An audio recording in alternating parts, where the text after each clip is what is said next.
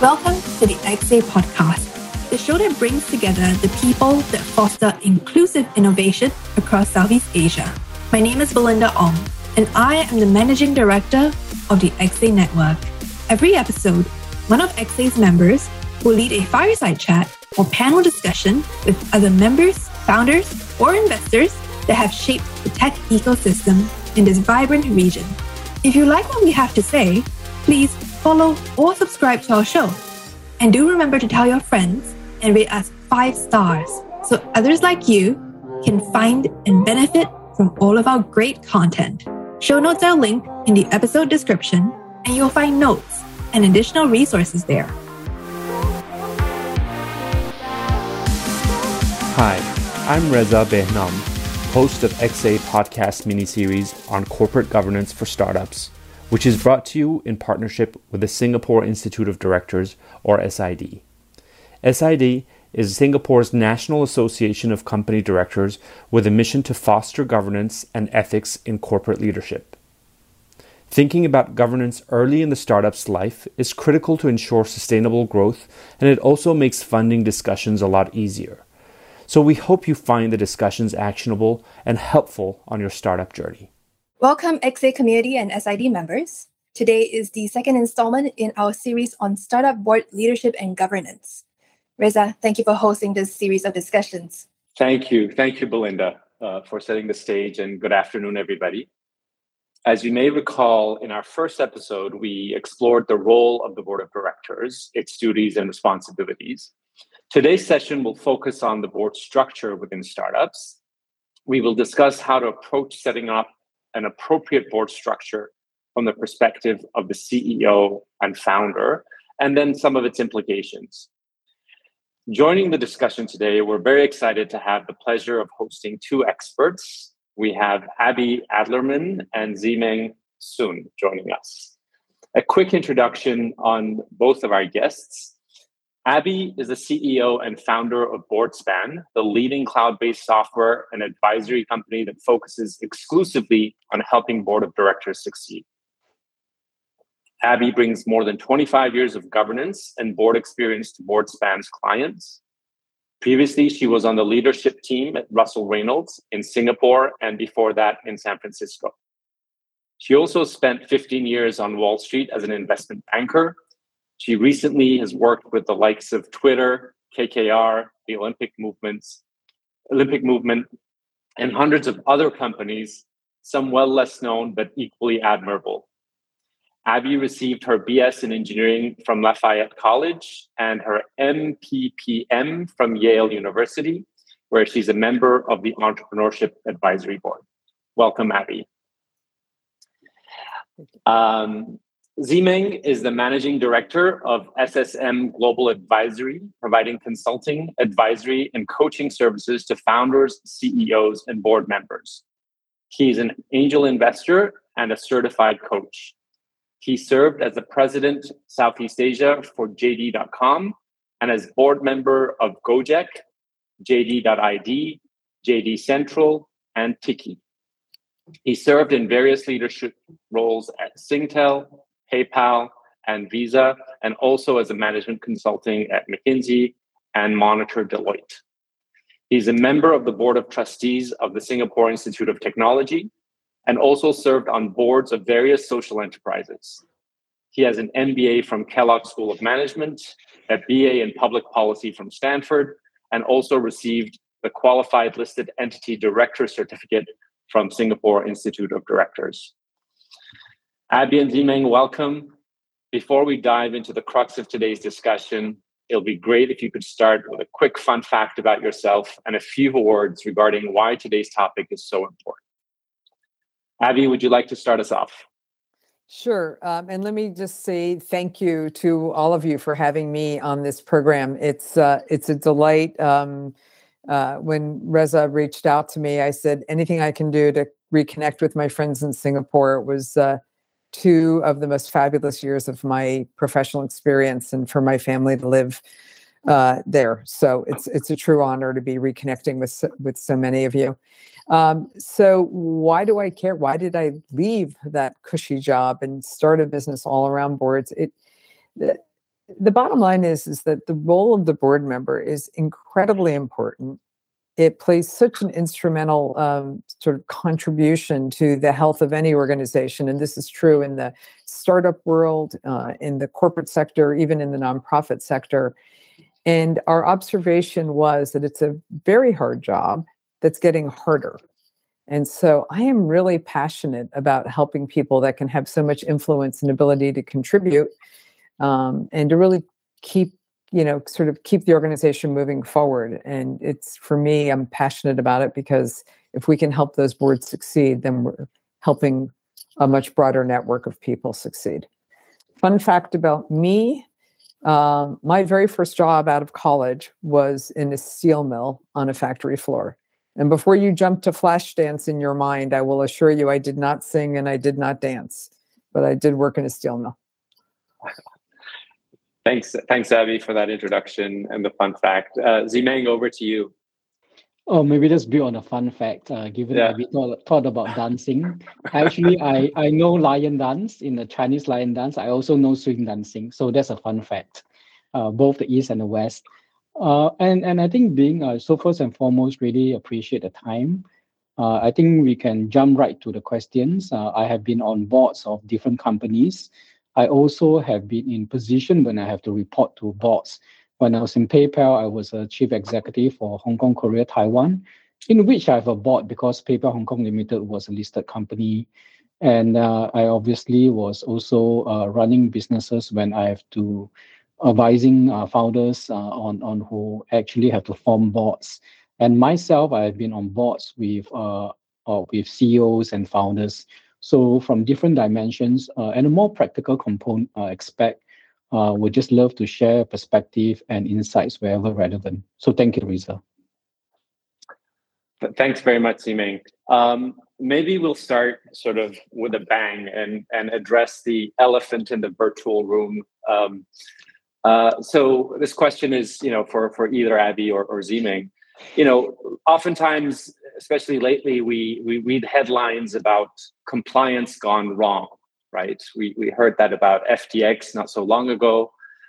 Before that was Bird. In Southeast Asia, we had Paymongo and Zolingo. And of course, before that was Theranos, right? What happens? What usually goes wrong? Why or how do these things happen? So I think there are a couple of dimensions here.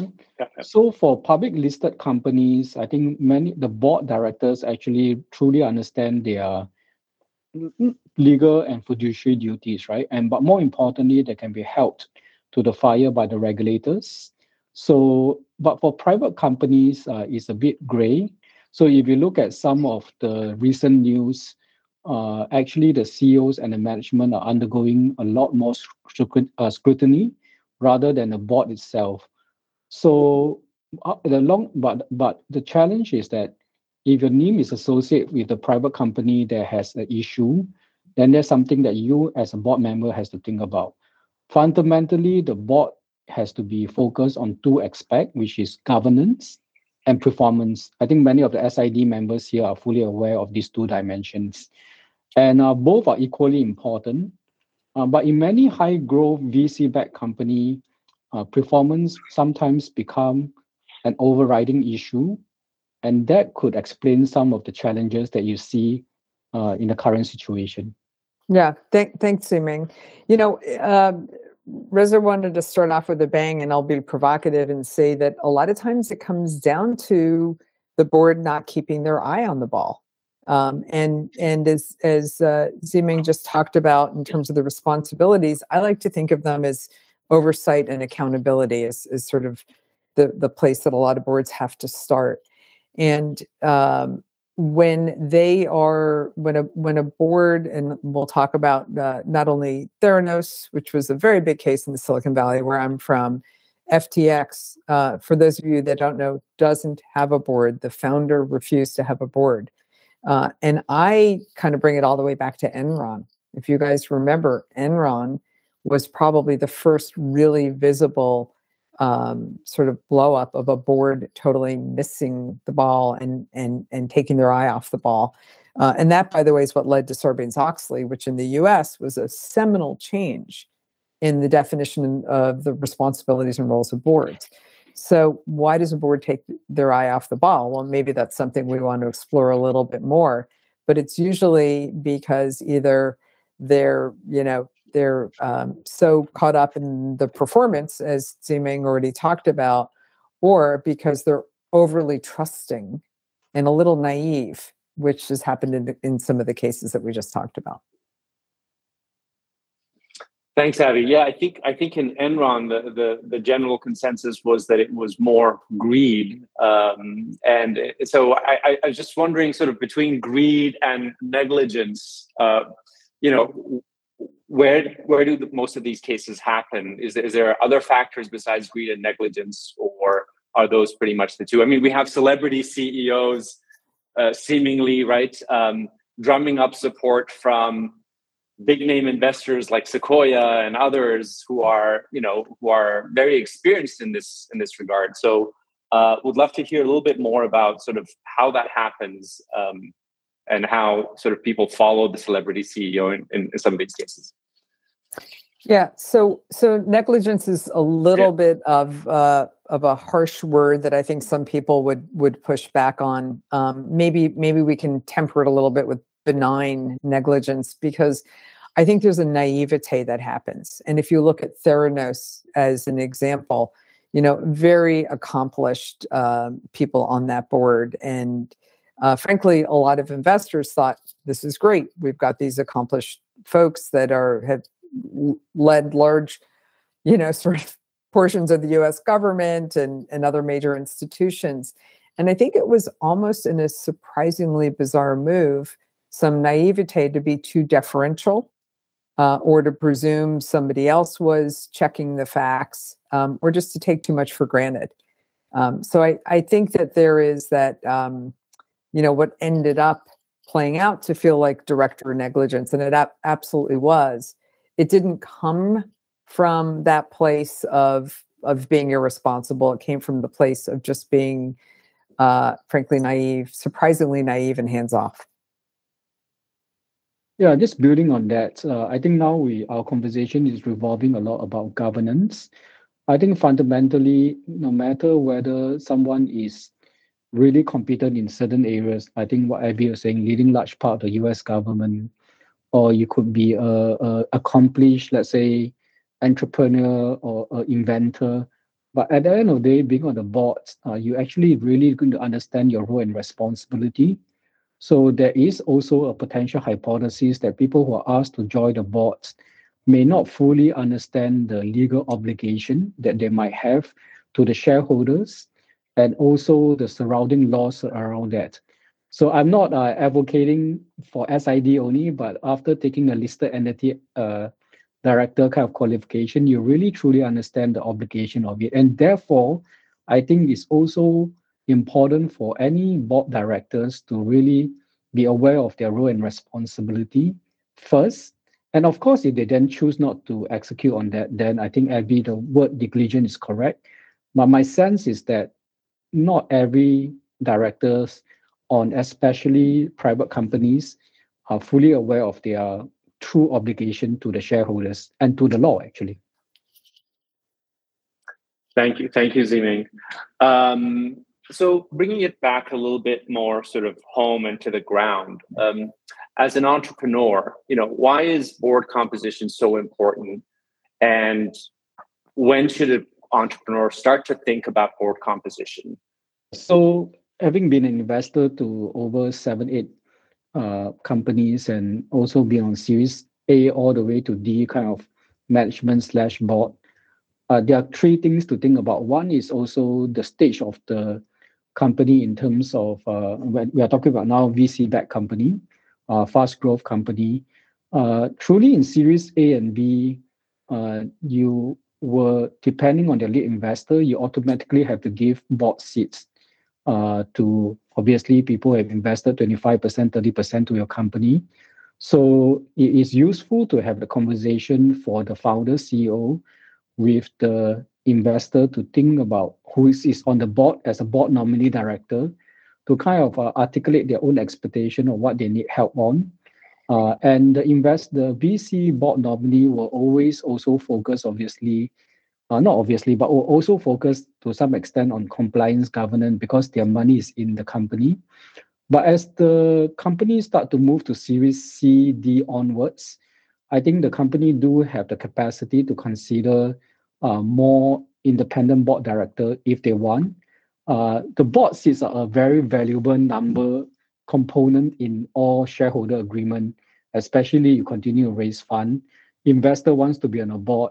As the founder, you also want to have certain board rights and board seat in order to pass certain board resolution. So you've got to be selective to think about bringing in independent board advisory, board members, usually one or two. And it really depends on the needs of the business at a point in time. I've seen situations where they bring in people in terms of being able to talk to the regulators, if they're the financial services, being able to expand in other markets by bringing people who have that exposure, and also bringing people who have certain expertise in a new growth area they are trying to grow into. But it will be more applicable for larger VC-backed company like Series C onwards. So that's the more practical components of it. Maybe back to you, Abby. Yeah, thanks. So I'm going to answer the question very specifically from the CEO entrepreneur's perspective, because there's an important role, obviously, that the investor plays in the whole dynamic. But I'm guessing that a lot of you are thinking about how do I build my board as a entrepreneur. And the most important thing, it's simple and it's hard at the same time. The most important thing is you want board members who add value. And you have to ask yourself, well, how does somebody add value to me and what I'm doing in this enterprise? Don't put somebody on your board who adds value for the next quarter or two. It's way too short-term focus. You want to think about somebody who can do that journey with you and be around for at least a few years. Well, how do board members add value? Well, they can help you think strategically. They can open doors for you. They can bring their own operating expertise to the table. They might be able to help you with fundraising.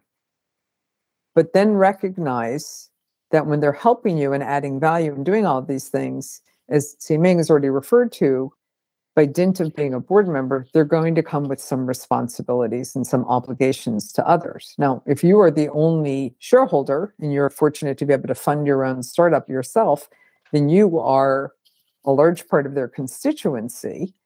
However, odds are there's maybe some angel funding or some other constituents, some other investors. And even nowadays, as the role of governance has expanded, there's employees and customers and sort of a broader constituency, and certainly regulators. So do know that while they're there to add value and support you and help you realize your dream, the minute they become a board member, they're going to also have obligations to other people, and you have to let them do their job. You can't have them be only in for the fun stuff to deliver that oversight and be ultimately accountable, because there's a legal and liability issue at hand. So, choose wisely. The one thing I'll say as an entrepreneur myself who has a fabulous board, and I'm very fortunate, is there are times where your board will push you very hard in their service of accountability or oversight, or even just to help you grow a business. And sometimes it doesn't always feel like it's fun and happy, but usually a great board member, even when they push you hard, will help you be a better entrepreneur and a better CEO coming out the other end. So tough love is a pretty good thing for your board. Thanks, Abby. Let's pick up from where you just sort of ended, which is sort of when an entrepreneur is trying to figure out the formula for the board composition. Is there a one template fits all approach, or how does one go about, for example, thinking about subject matter expertise on the board and some of those subject matter expertise you just mentioned in terms of opening doors and sales and so forth, versus compliance, versus all the other things that the board these days needs to think about: diversity, sustainability, privacy, etc. I could go on and on. So how do you manage that? And how do you ensure that the board members are have chemistry, but also complement each other? It's a very broad question, but do you have any frameworks to help us organize our thoughts around this? Yeah, so it a lot has to do with the stage of your company and the stage of your business. And I would say in the earliest days, you may not want to feel this way as an entrepreneur, but I encourage you to think hard about existential issues. Because let's face it, the first few years are all about, do you have product market fit? You know, have you been able to get some traction? Can you build a scalable business? And if you're in those really early days, you want board members that can help you think about those issues. You know, and so thinking about what are the most important barriers to your success or enablers to your success over the first couple of years, and who can help me do that, I think is the right question to ask for a board member. So that's how I would think about it in the early days. And then as the business grows, you want to complement that. You do not want a monolithic board.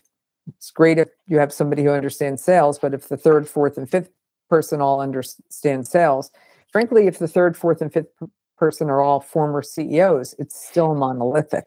And diversity of skills is incredibly valuable, including the first one or two board members. Are they bringing diverse skills from what you have yourself?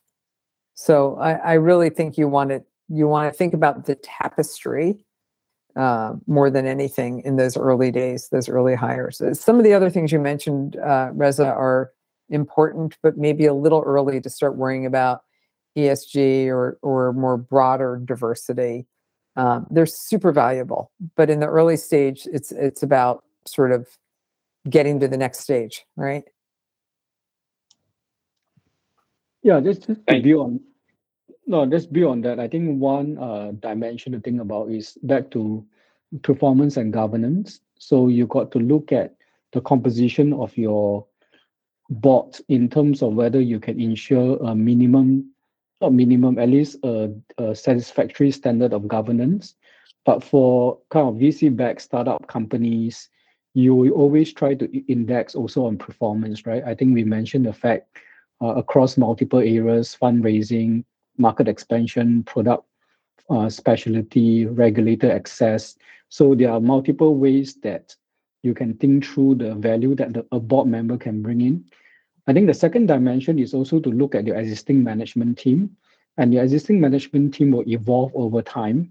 So if you have a CFO who are really competent, let's say in potentially in trade sale, corporate development, or even IPO, then you may not need to bring in board members who have that deep expertise.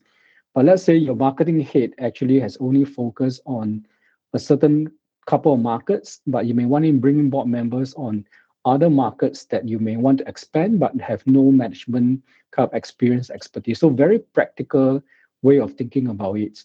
I think the third part is that for private companies, you do have some leeway in kind of being more focused on performance.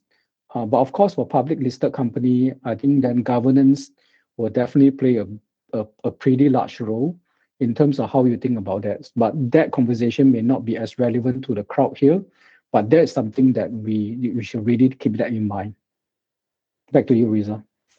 Great, thank you, Meng. I think there's a question that came up that's very relevant, so I'll address it now, which is, as an entrepreneur, when is the right time to set up a board, and what would be the essential board roles? And I guess I'll preface that also by saying that, you know, as an entrepreneur, sometimes you don't have a lot of choice in who joins your board because it's the investor who's assigning somebody to be on your board. So how do you deal with that, Meng? When you start up a board first, and then when you do talk to investors, how do you influence the choice of board member, perhaps? Actually, it's a really upstream conversation, right? So the real conversation that that needs to have is that the right investor at this point in my stage of my kind of fundraising? Of course, that assumes that you actually have the option to choose, right? In this current climate, you may not have the option to choose who are your investor in, but getting the investor in and knowing who is going to be on the board are very critical conversation to have had. So do not assume that the partners that's talking to you will automatically be the board, right? It could be somebody else. So it's just better to have that conversation first. And at the end of the day, for the entrepreneur CEO, if you don't have a choice in terms of who ultimately which investors you want to kind of raise fund with, then it's really having that expectation conversation with the board member. If not all VC-backed kind of nominee directors ultimately will want first the company to succeed, right, or to raise the next fund or to grow. And secondly, they definitely do not want the company to kind of appear on the front page of any news because it will affect their brand and the ability for them to get founders to come to them. So actually, the incentive of the nominee director from the investors are quite aligned with the CEO and the founders. So that's something that to just consider as you talk to investor. So maybe Abby has something else to add. Yeah.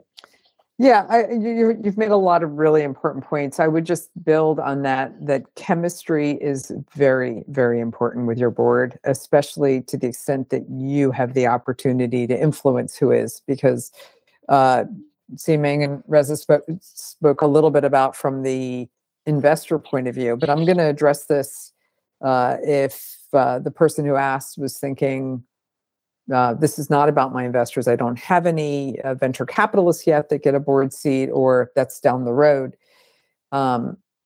Think about the chemistry, the person that you really trust to hand over some of that oversight and that accountability to, that really has your back, has your interests at heart to help you succeed. Again, tough love is a good thing.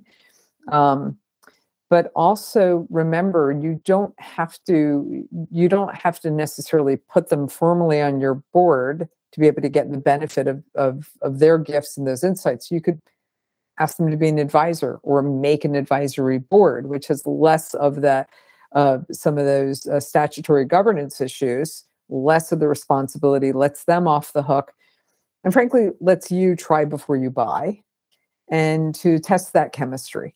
And the final comment I'll make is, to the extent you think you might be raising money in the next year or so, and you do invite this person on your board, make sure that they're marketable also, that it reflects well on you, that the investors will say, oh, that's great that person's on this board. That gives me a vote of confidence. And, they're people that I would like to be associated with.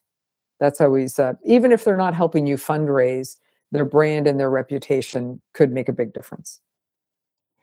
And I just want to add on that for any founders, entrepreneur, getting someone to be on the board on a formal basis is a very serious consideration. Depending on the shareholder agreement, a board member actually has some decision rights, especially on board resolution matters, right? Depending on the number of board seats, depending on how the SHA is structured. So my advice is for entrepreneur CEO, if you really want to put that person formally on the board on company listing in Singapore and Accra, do look carefully on your constitution and SHA, because once the person is on the board, he or she definitely has some decision rights over the company. It's just a matter of how companies are structured. So something to think about. Yeah. Great. Thank you both, Abby and Meng. Maybe we can spend a few minutes on what I'm calling sort of board culture, and perhaps the role of the leader of the board, or the chairman or chairwoman in this case, to sort of instill sort of things like self-evaluation and refreshing of the board, so it doesn't become a one-off issue when you're dealing with a board member that might be sort of problematic. Abby, what are some of the best practices with regards to board culture? Yeah, so the most important thing I urge everybody to think very seriously about with your board is to have alignment. If you don't have alignment amongst your board members themselves and the board with management, particularly with those of you who are entrepreneur CEOs, you are almost guaranteeing to give yourself a hard time, at a minimum a hard time, if not just out and out board failure. Why do I say that? Because alignment is the very first way of knowing, are we all pulling in the same direction? Do we value the same things? Do we have the same goals? And that goes starting at the very top with mission. Don't think the mission is just for the entrepreneur, the founder, or just for the management team. The mission has to be broadly embraced by everybody, especially the board, because from your mission, that's where you set your vision, your goals. You cannot set a strategy until you know what your goals are. So getting everybody on the same page and aligned around that is something that is, you can tell I have a lot of passion around this subject. You're back to the question of your board chair. That relationship between the board chair and the CEO is so important. It doesn't mean you always have to agree. It doesn't mean you can't push back on each other and work through some of these issues. But ultimately, the board chair and the CEO agreeing that you're going in the same direction is important, and holding each other to fair and reasonable expectations, from everything from how long do the board meetings last, how big should our board be, what are the topics that we're going to cover, how far in advance should management get an information package to the board, and how do we keep the tone in the meetings constructive and forward-looking. Because the hardest thing for any CEO is to have a board that wants to get way in the weeds, way into the details, try to do the job of management. It's frustrating on both sides, and you lose 80% of the value of a board, maybe more, if you don't keep the board forward-focused. That's where the chair plays a critical role. Meng, your thoughts? Yeah. And just to build on what Abby says, I think for the CEO, founder, entrepreneur who's looking for board chair, I think one critical for the board chair to understand how the board chair works in general, right? So a good board chair will allow or facilitate very productive, open conversation during board meetings, so that everybody can voice their perspective, dissent, and actually opinion. That's number one. Number two, the board chair needs to be experienced enough to understand kind of how businesses work, but also have the kind of a stage of their career or stage of their life to understand that they are no longer the CEO in that role and do not meddle into management decisions, but to ensure that they protect shareholder, focus on a mission and a strategy. So the two big conversations usually at the board are usually people and strategy. So that's something to think about in terms of performance, not the very minutiae details. And of course, governance and compliance, as we have mentioned. I think the third part is that the board chair also in larger boards, so maybe in like much larger company or Series EF company, when you have multiple board members and independent board members, the board chair also needs to be able to think through how to work through board committees. So there could be audit committees, there could be nomination committees, there could be remuneration committees, it could be strategy committees. So that's something that the board chair, together with the CEO, also have to think through quite carefully in larger organization. So I'll leave it as that. Thank you. Thank you, Meng and Abby. I think two simple phrases that I've heard repeatedly at SID when they're talking about startups is, as a board member, we have to have our noses in and fingers out, and which is a good way to remember. And the second one is having the ear to the ground, right? So I think that summarizes a lot of what Abby and Meng you mentioned. I guess I'll ask one more question. Meng, as a board member, how do you manage the balance between the alignment we just talked about, alignment around vision, mission, goals, versus oversight? And how do you switch hats, if you will, between somebody who's making sure that the oversight is looked after while you're working with the CEO to accomplish the performance goals? Actually, a board member has to do that two roles simultaneously and all the time. So in terms of strategy and performance, I think the board member really have to hold the management accountable to, usually the budget and also to the strategy. And if a strategy change, then that should be clearly articulate and agree among, obviously proposed by the management and agree with the board, especially if the focus of the business changed dramatically. So that's also to some extent bleed into kind of the compliance and the governance part, right? So you do not want, let's say, a company that's starting to do this. And of course, every company pivots. But if they pivot so drastically, then you need to think about whether this is the right approach. And that's where the board management discussion comes in. Then to your question about the whole compliance part, actually, as a board member, every board member to some extent has to sign a lot of documentation. And when I was on the board of the various company, I had to sign documentation regarding to merger, acquisitions, share sales. And it's very important to actually look through the documentation and ask one or two right questions, and also have a good relationship between the CEO, the CFO, and the board chair in order to kind of understand some of the big decision that's being made. So to some extent, if somebody has kind of run businesses before, there's an intuitive sense in terms of if something doesn't smell right. But just being aware of the obligation actually helps tremendously. Thank you, Meng. Ivy, would you like to add to that? Yeah, I'll just reinforcing Meng's first point, which is oversight and alignment are often in service of each other. I don't think they're in conflict at all.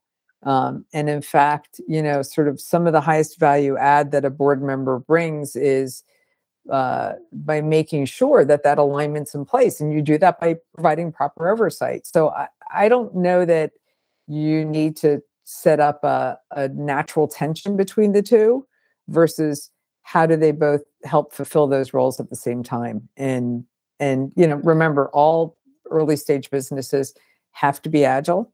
You have to sort of expect change to happen. And the question is are we changing for the right reasons at the right time? Or are we changing because, things are, because we're not accomplishing what we want to accomplish, in which case it goes back to oversight and strategy and alignment and all those other things. So I do think they support each other. Sure. I guess what I was referring to is some of the sort of news reports in one of these sort of cases where there was a fallout. Board members were supporting the entrepreneur to a point of, pushing for performance, et cetera, at the expense of, for example, making sure that audits were done on time. and I guess those seem to me, and I could be wrong, Adi, I'd love to hear your thoughts, but those seem to me like you have to put your foot down when you need to put your foot down in terms of making sure audit is done. But at the same time, you're supporting the CEO and the leadership team accomplish goals in an ethical and legal way, right? So am I missing something there, or is it a matter of just perspective? No, I would say that the way I think about it, and it's one of the biggest challenges for being a public company also, which is what's your time horizon, right? And if you're trying to hit some goals and they're short term and it's at the expense of having a foundationally strong business, then I don't think the board member's doing their job well either. So it's like we have to get an audit done. Well, why? To make sure we have operating controls and we understand where, the different assets are and where the liabilities are, et cetera. But a good board member helps their CEO find their priorities. And a lot of that is about priorities. So again, I think they can work together. It's not easy, but they work together. Yeah, so maybe the way I think about it, and maybe more for the SID participants here, is if you were to consider being on a board or asked to be on the board of a company, no matter whether it's private, public, it's up to us who are asked to be board member to really ascertain, like, if that's the kind of company you want to be associated with, the culture of the company, have that conversation with the CEO, have the conversation with the CFO before making any decision. Because upstream, if you are already joining a company where the culture is overly focused on performance and compromising on compliance, as one single board member, actually it's really hard to turn the tide. And that's the reality. So actually the upstream conversation is very helpful. And you got to understand that once you become a board member formally, and you start to sign documents, if something really happened, there will be more conversation from regulators and more conversation with people who wants to sue the company, and the directors are definitely involved in that conversation. So one cannot say that, well, I tried my best, there's nothing that can be done. Company culture is not like that. All of us have a choice to stay on the board or not. So, and that's the reality. Thank you, Abby. Thank you, Meng. Thank you, everyone. You being guests on today's show and today's podcast. Thank you to the participants who've been very active, to the organizers, and to our sponsors, SID and XA Network. Belinda, any last words to say before we dial off?